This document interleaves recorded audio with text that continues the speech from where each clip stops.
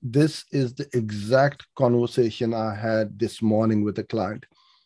And he was saying, oh, let's split the high profit margin products from the low ones. I said, first of all, we haven't got the data. We only got like 39 conversions in the account. And they started Google Ads very recently. And I kept telling him, look, don't do it. And he's adamant, no, I want to split it out.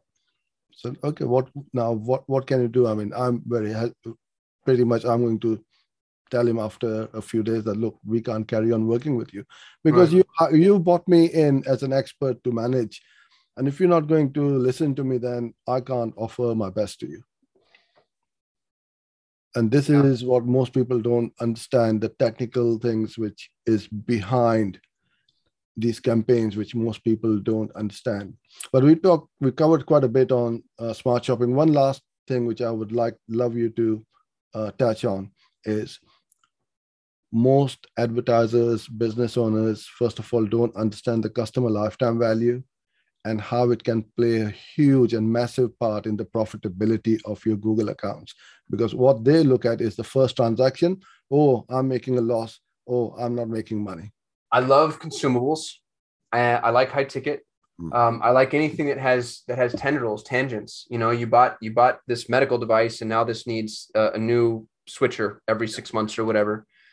We have a client who sells a very specific type of industrial tape, ultra niche, and he only sells it to HVAC companies. That's it.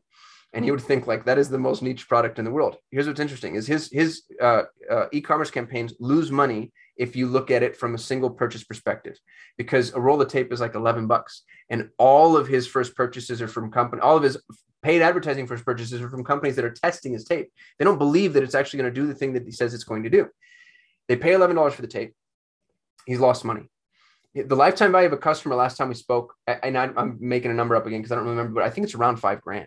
Like, it's insane. So he might pay $50 for an $11 purchase, which means he's hemorrhaging money, but then make $5,000 over the next 2 or 3 years, because once these HVAC companies realize, wow, you just made my life way easier, they buy it in bulk.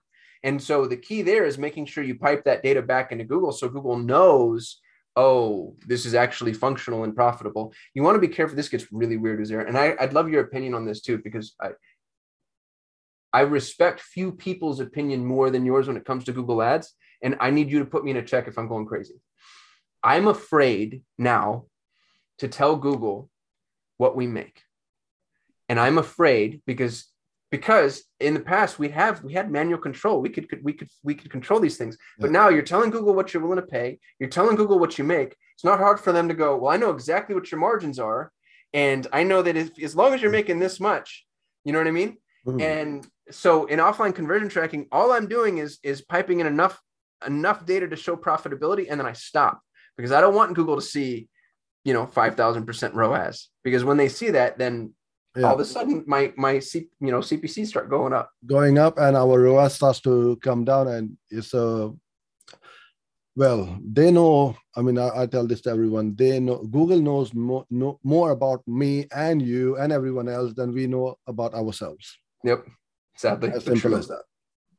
As simple as that. And it's pretty scary. And where the algorithms and the machine learning is heading, it is crazy scary. And it is becoming not simple, but it's easier for business owners to make money, because if they do the right things in Google Ads right now, unless something like the iOS thing for Google comes up, then it's all going to be doom and gloom. Well, the iOS for Google is going to be self-imposed. It's Google's flock. Yeah. I think it's a couple of years away, I guess. Yeah, they pushed it back again. 2023 now, the death of third-party cookies. I bet they push it back again after that. This is like the 9th time they've pushed it.